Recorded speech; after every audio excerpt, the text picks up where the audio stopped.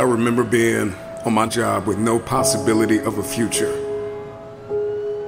And I will never forget the moment that a man walked up to me and looked me in my eyes and told me that this was the best I would be able to do. And I came to the resolve in that very moment that greatness would be my new norm. What he said to me hit me hard. It was a metaphoric, massive blow to my face. But like a wise man once said, you gotta pick your head up like your nose is bleeding. And right where they left you for dead, elevate. Where he told me I would retire from, that this was the end of the line. I came to the resolve that I would not believe the lie. I could hear it in the air that the voice of destiny would reside in the place where he wanted me to die. I made the decision to fight for my future.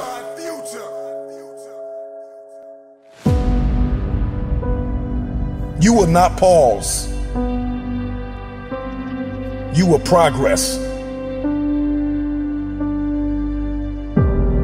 You will not expire. You will evolve. You will not crumble in the midst of crises. You may be neck deep in what seems to be a catastrophic storm of chaos, but I pray that in this moment you will find the calm, the peace, the hope, the faith, the courage, the expectancy you need to live and not die, to move up and not stay where you are. You get what you see, and that is the formula for expectancy. Your expectation is what you believe is about to happen. And for many of you, you have been so traumatized by the past that your expectations are so diminished. Your expectations have been dying a slow death because of the trauma of the past. You expect nothing. And so you feel like, if I don't expect anything, then you can't hurt me. If I have no expectation on you, then you cannot disappoint me. If you are going to win the fight for the future, you are going to have a high expectation. It was Kobe Bryant that said everything negative, pressure, and challenges is all an opportunity for me to rise. It's crises that reveals what we are comprised of. And I ask you the question, are you praying the darkness away, or are you becoming the highest version of yourself in the midst of the darkness? You know, when you find yourself standing in the middle of trial, tribulation, scarcity, and uncertainty, there is a process from flapping to flight. How you process pain will determine your future. I need you to fight for the future.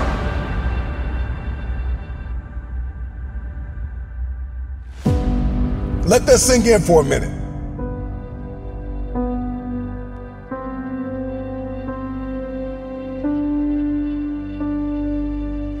You are not your crises. You are not what you are going through. What are you expecting the outcome to be? Because you can't change what has happened. However, you can change what will happen.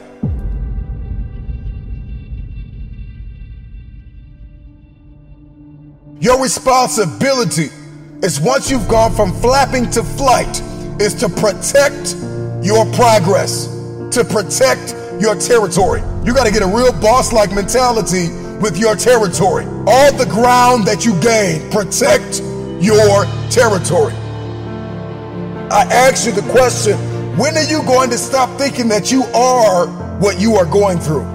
When we step into elevation and we get that, what I like to call that bird's eye view, we gain a greater perspective when we zoom out. And too many of you are guilty of becoming what you are going through. You are not what you are going through. See, in the game of life, those who have an elevated perspective will inherit the future. And it is time for you to fight for your future. How bad do you want the future? I want you to let that question sink in. Because the day you stop quacking with ducks and start flying with the eagles, all of a sudden everything changes. But you know, for many of you, you are addicted to the company of the duck. I need you to scrupulously examine the landscape of your relationships. Because if nobody told you, let me be the first one to tell you, separation precedes elevation. It's a lot of people in your life that are holding you down, that are holding you back. There are some people you are going to have to let go of in order to elevate above the noise, above the dysfunction, to be a light shining brilliantly through the darkness, above the uncertainty, high above all murky waters, beyond the pain of the test and trial. Elevated people will always ask themselves, what did I learn in the midst of it all?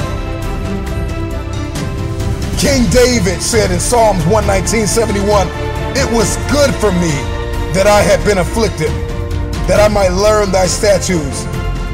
And when you're stepping in this space, in this realm, in this world of elevation, you are not asking God, why am I in pain? You are asking God, what am I getting ready to become? With high expectation, elevated people will ask themselves, what am I getting ready to become? And what will I learn in the midst of this? While the world is in panic, while the world is perturbed, while the world is puzzled, you pray and plan your next move. Don't fear the dark. Ask yourself, what did you learn in it? Adversity is our advantage. Decide to come out of this better. Find yourself in this elevated place. Everybody wants it. We want promotion. We want the upgrade. We want advancement. We want to move up. We want to have a competitive advantage in the marketplace. My attention has been arrested by the conversation of the bird. You know, oftentimes learning to fly means falling from the nest and making that long trip back to it. And some birds never make it back to the top. But for the ones that do, once they learn to spread their wings, the game changes. Once they learn to start to spread their wings and then they begin to flap those wings, then all of a sudden their life goes to that next level. And I think a lot of you are stuck. You've spread your wings, but you're afraid to flap them because you're worried about what people are going to say about you. The baby bird don't care what anybody says about what it looks like in its process, because process precedes the breakthrough. There is something that is burning inside of us to go to the next level, to see this one thing that I'm about to bring to your attention. And if you're going to see it, if you're going to see breakthrough, then you are going to have to be okay with the process that is required, the preceding action and thoughts that are required to see this breakthrough. The baby bird spreads its wings, then it flaps its wings, and it flaps and flaps and flaps until the flapping becomes flight. And a lot of you are in this season called flapping. And you're like, man, this isn't flying. And you're looking at everybody and you're comparing yourself to everybody that's flying, and you're diminishing your process. You're diminishing your flapping season. Get through your flapping season with grace and faith. See, faith is an invitation to the future. Faith is the door. It is the pathway. It is the corridor to the future. And if you are going to fight for the future, you've got to fight with faith. Get through your flapping season. Get through your flapping season. I know you got tears in your eyes, but get through your flapping season and fight for flight, because eventually the flapping turns into flight.